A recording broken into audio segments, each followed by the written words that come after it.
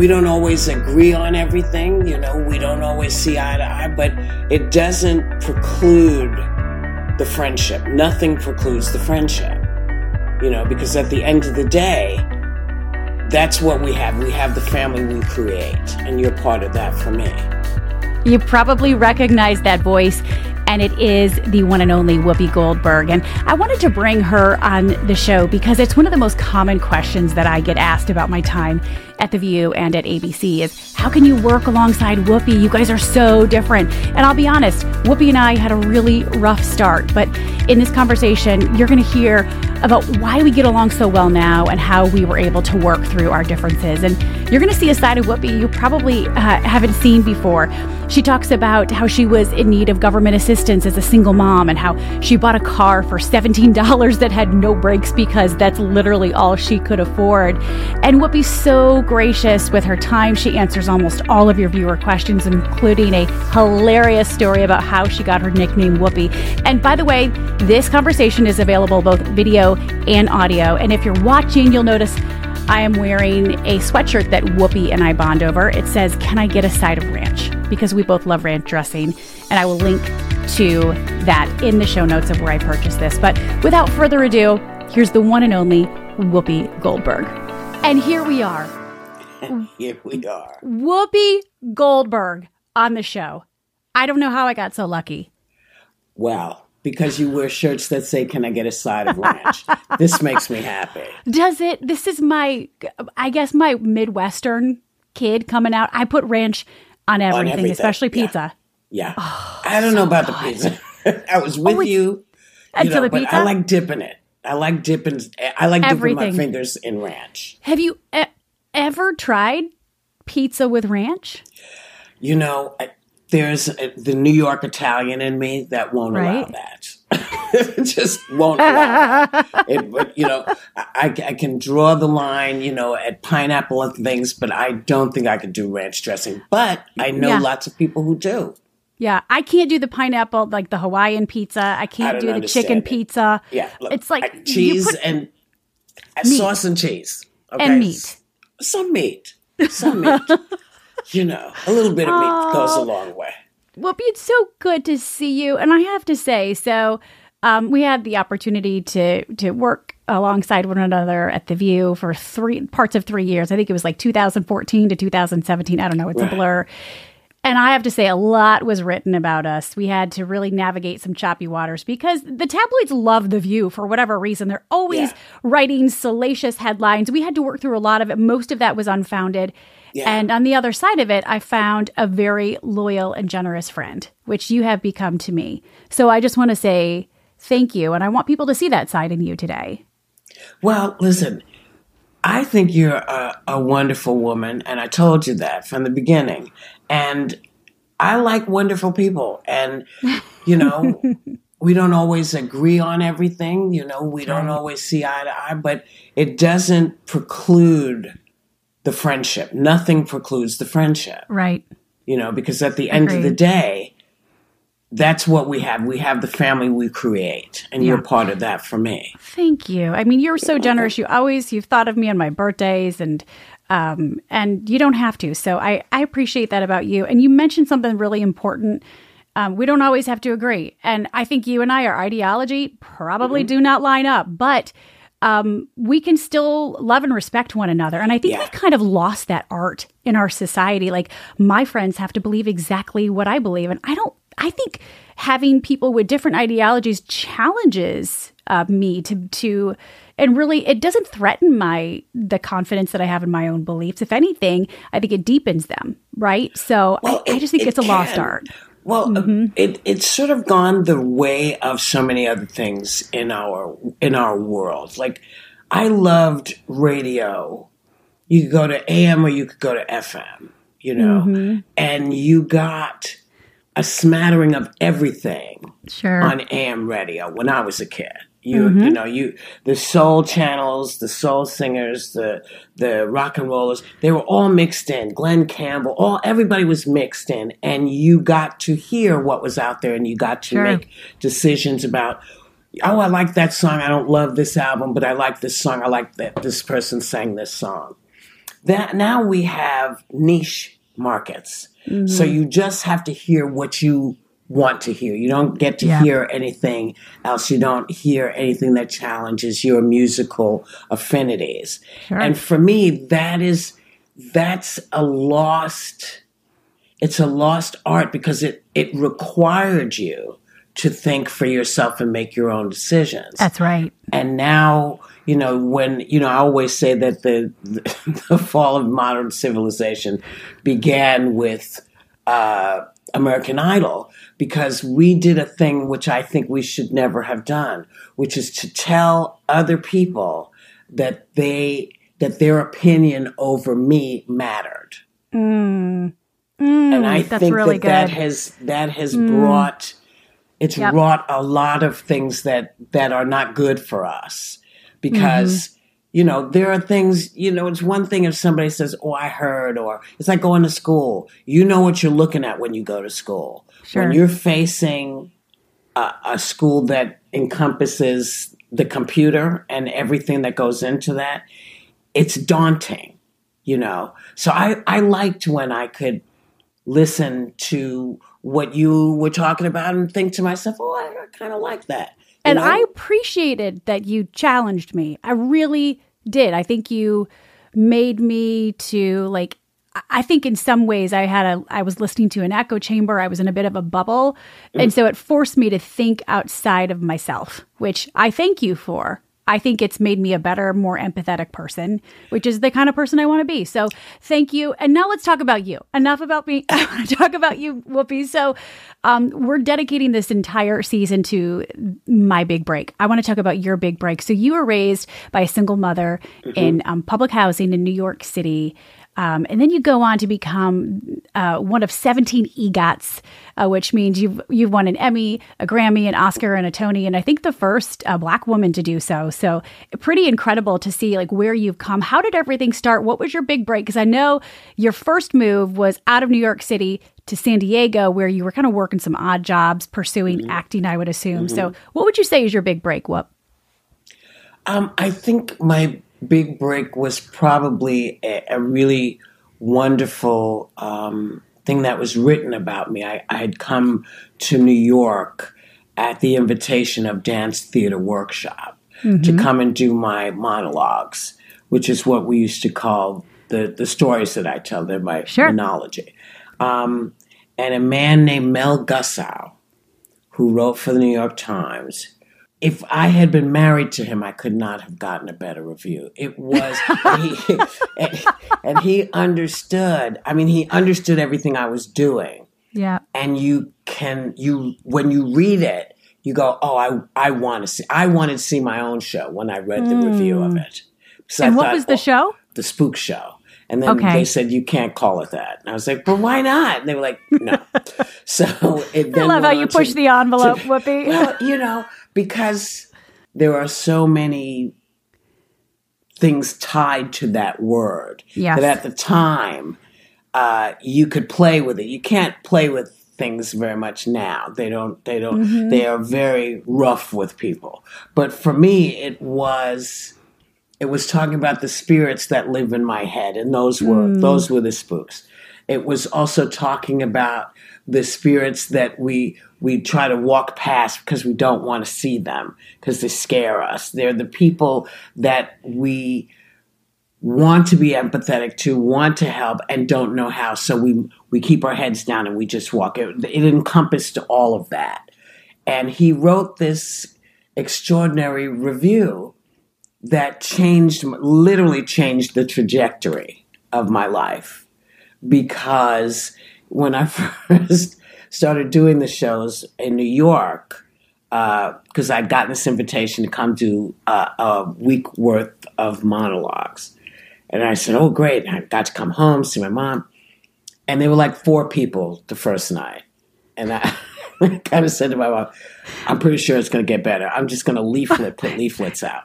And your mom was one of the 4, right? Your mom was one of the 4? She okay, was. so yes, she was. And I just was, and the people who were there, came, I'm sure, because they were looking for something else. But they came and had a good time. And then there were 8 people in the audience.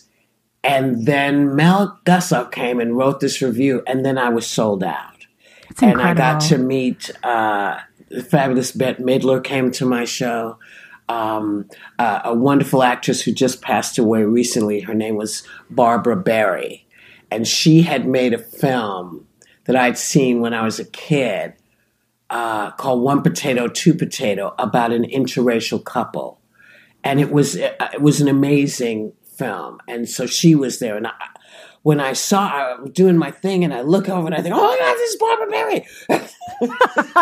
And I realized I have to keep it together to try to do everything. And then, of course, came Mike Nichols, right? Who then said, do you want to do this on Broadway? And I said, sure. Of course I do. Yeah, I thought he was kidding. I didn't think he was serious.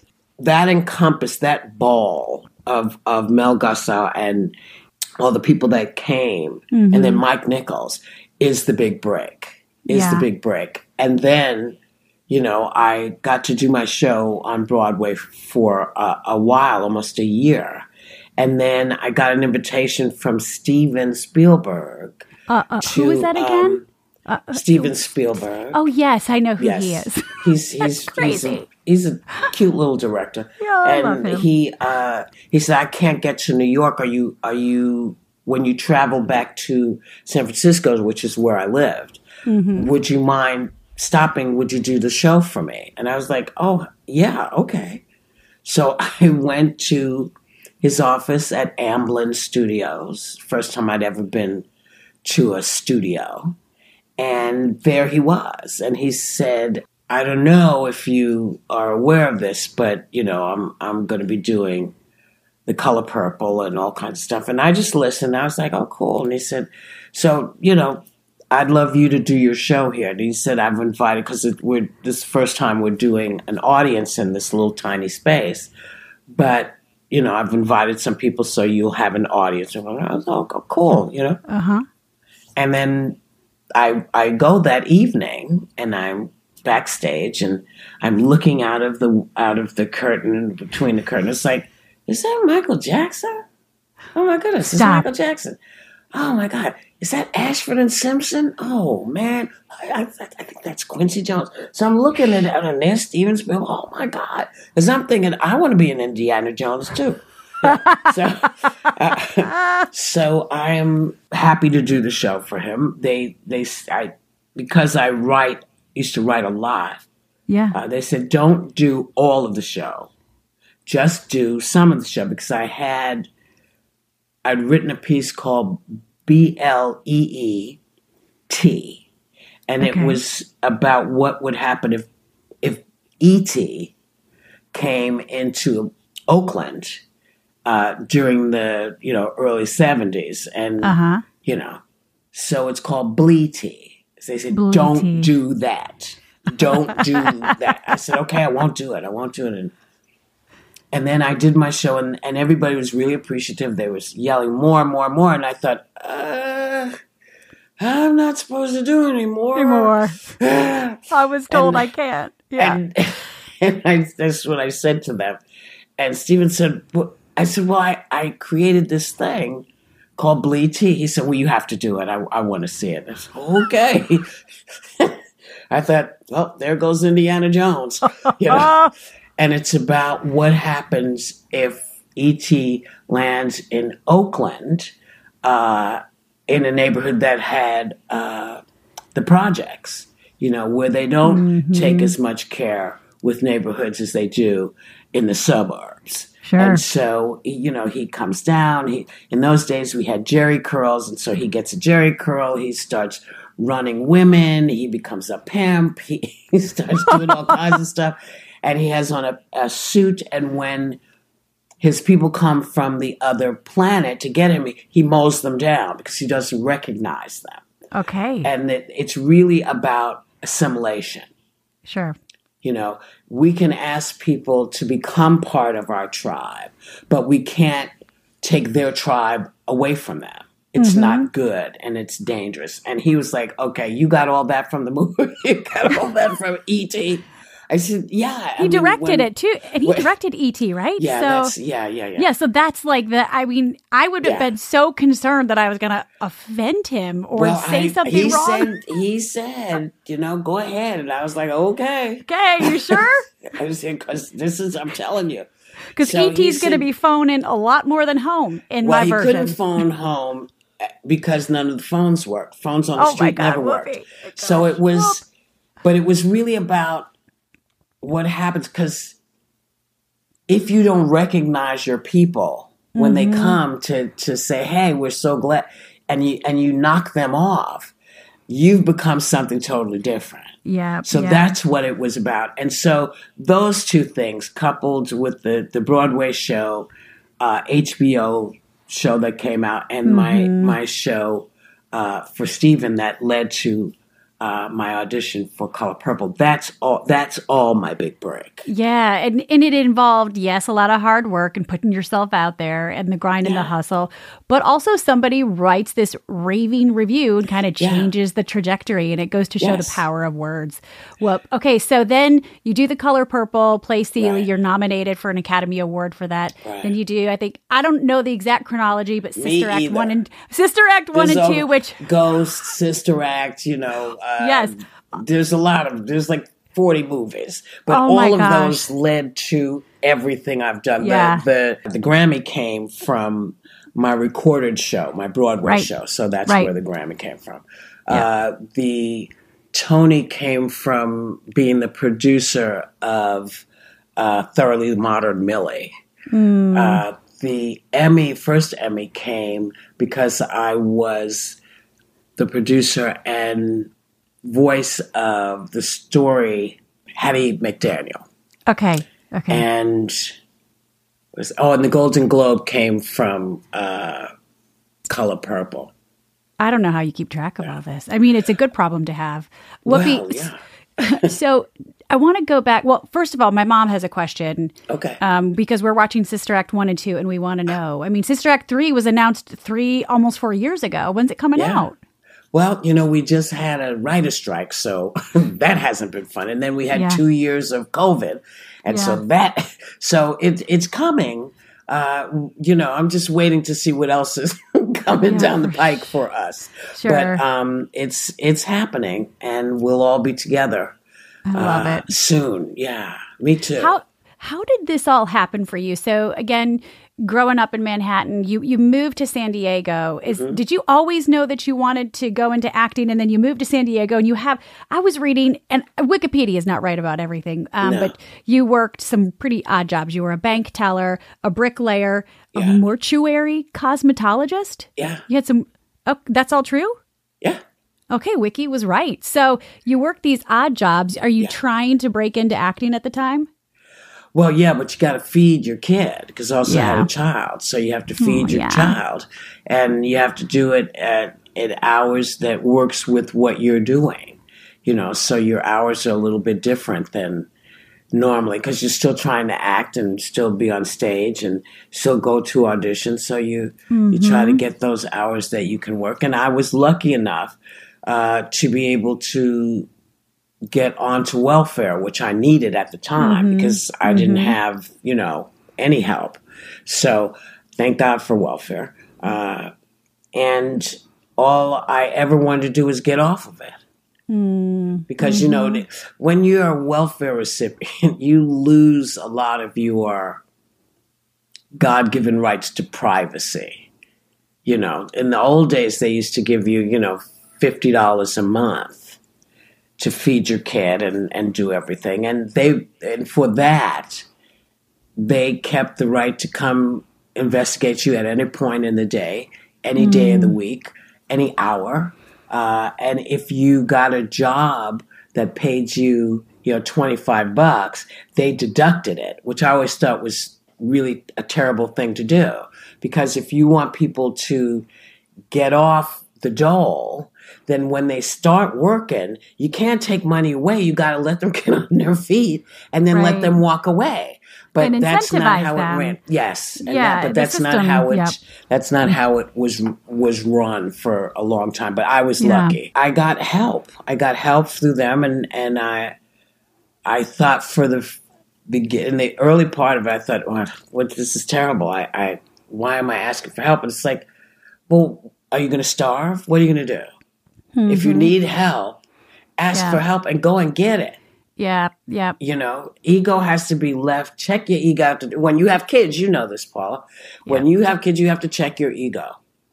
Because it doesn't matter what you really want. What matters is taking care of your kids. That's right, first and foremost. And I never put two and two together. I mean, I've met Alexandra, your daughter, and she's a lovely human being. And I know you're a grandma, too. You dote over that grandbaby, by the way. Great-grandma. And a great-grandmother now. My gosh, you just spoil those kids, I'm sure. But you were doing this as a mom. I don't know if you were a single mom at the time, but you're doing this as a mom. Yeah. That has to be pretty motivating, too. Like, I gotta feed my kid, but I gotta make this work. Yeah. Listen, I bought a car for $17 that had no brakes. Oh my God. Okay. So it was a Volkswagen. I used to stop it with the emergency brake.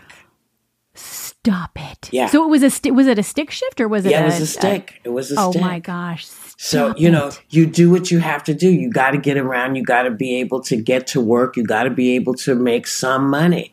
And sometimes you have to say to people, I have no child to bring my kid.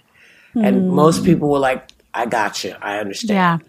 That's amazing, though, that people rallied. You worked. Oh, yeah. And, I think in most neighborhoods, in most towns, you'll find that if someone says, I need some help. Yeah. People will rally around and say, how can I help you? What do you need? What can I do? And and I never forgot that.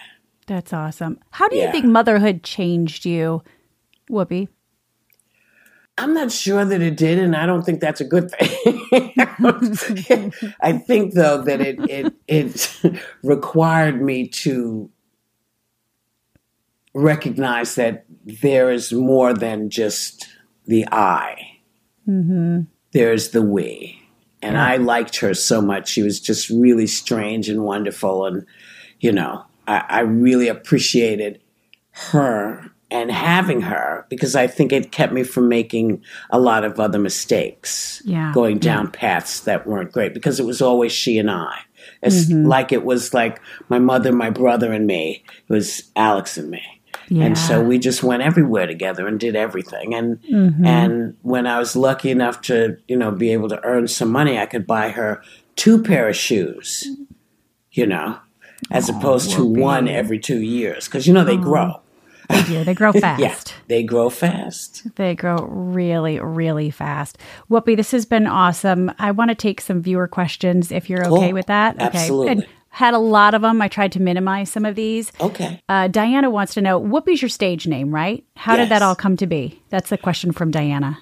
Diana, this is a terrible story, but I have to tell you. I was a serial gas passer.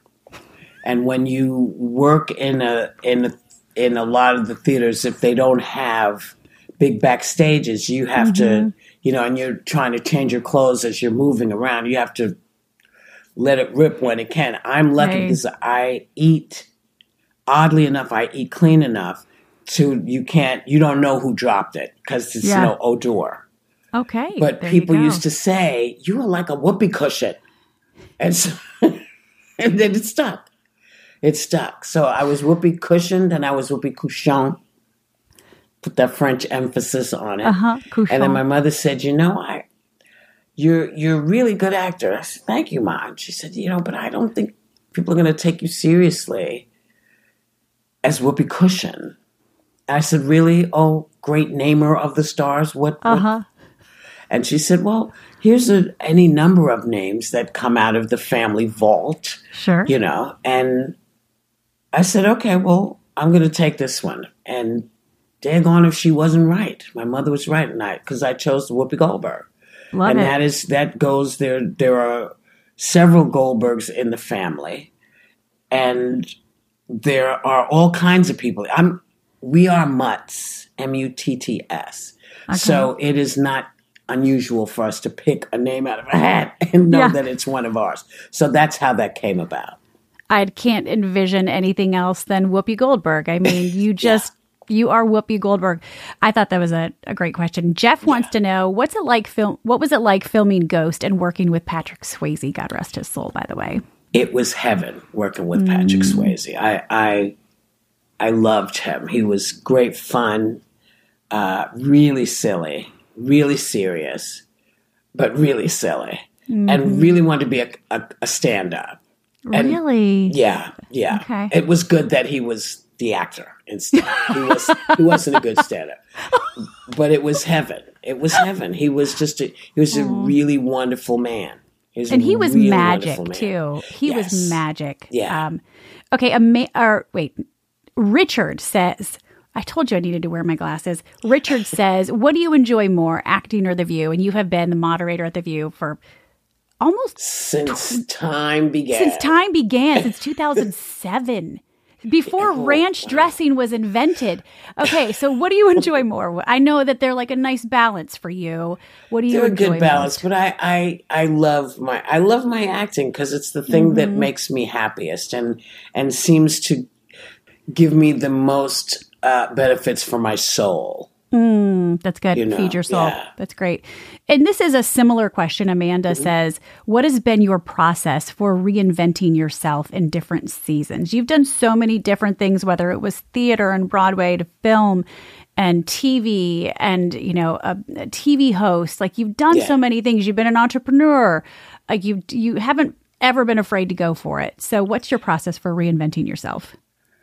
Looking at my bank account. Let's just be real. Because people don't realize The View is not syndicated.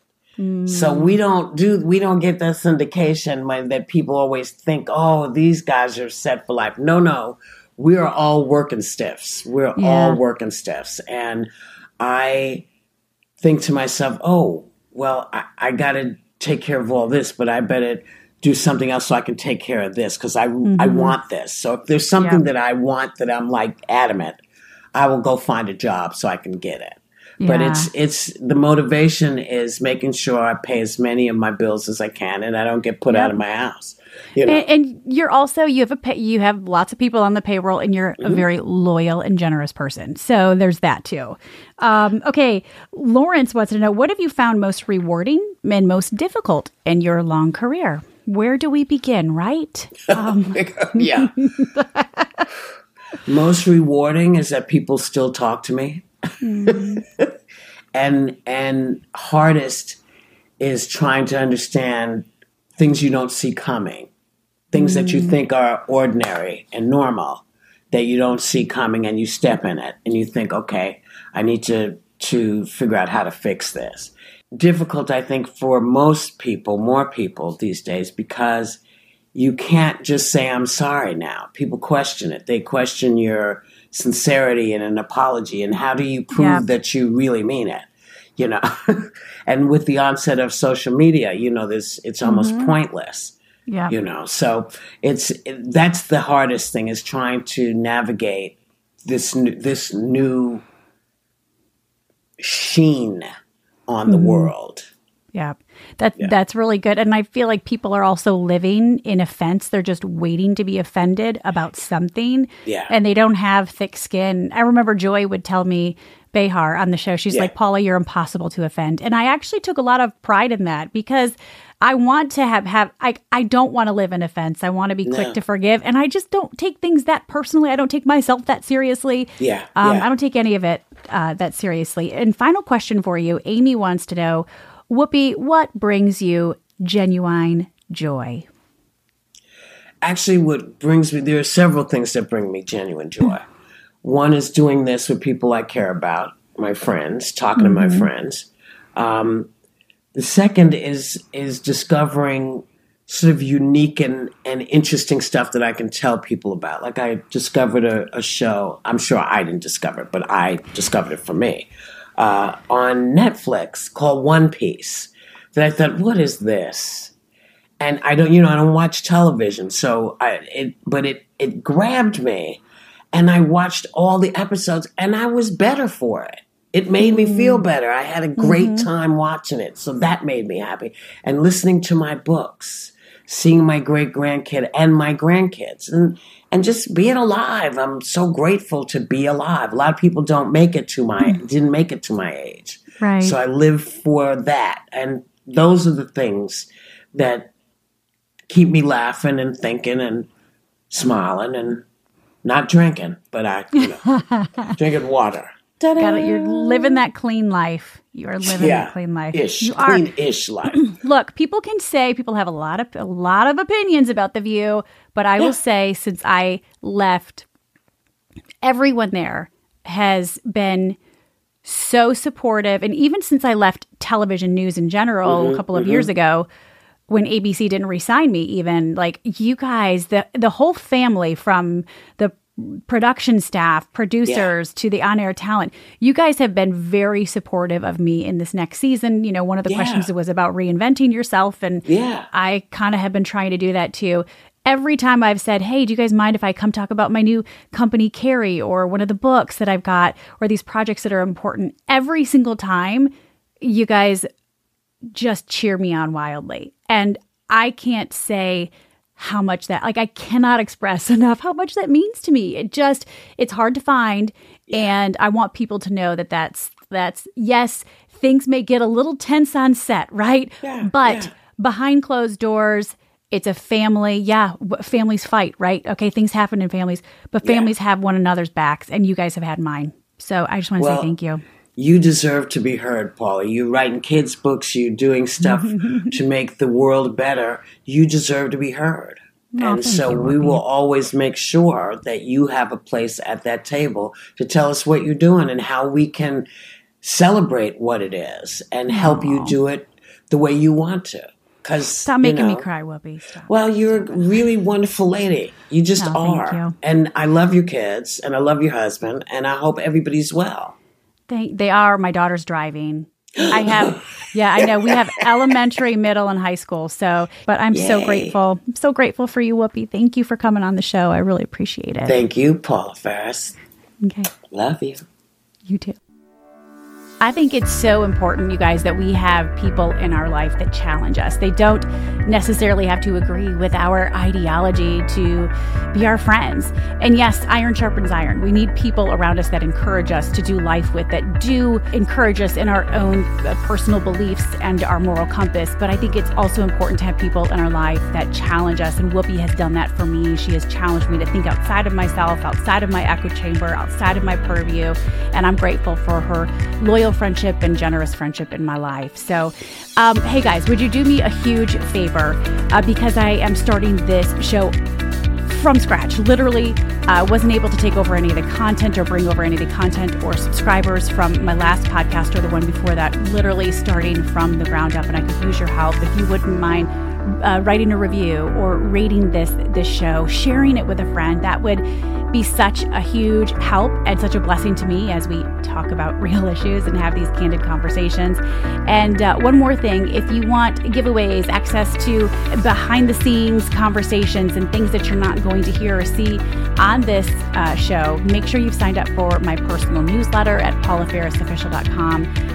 Content to help you live your best life, encouragement, giveaways, all the whole 9 yards. So you guys, thank you so much for your support. I'll see you next week 4 of the show, as we continue to talk about it. See you soon.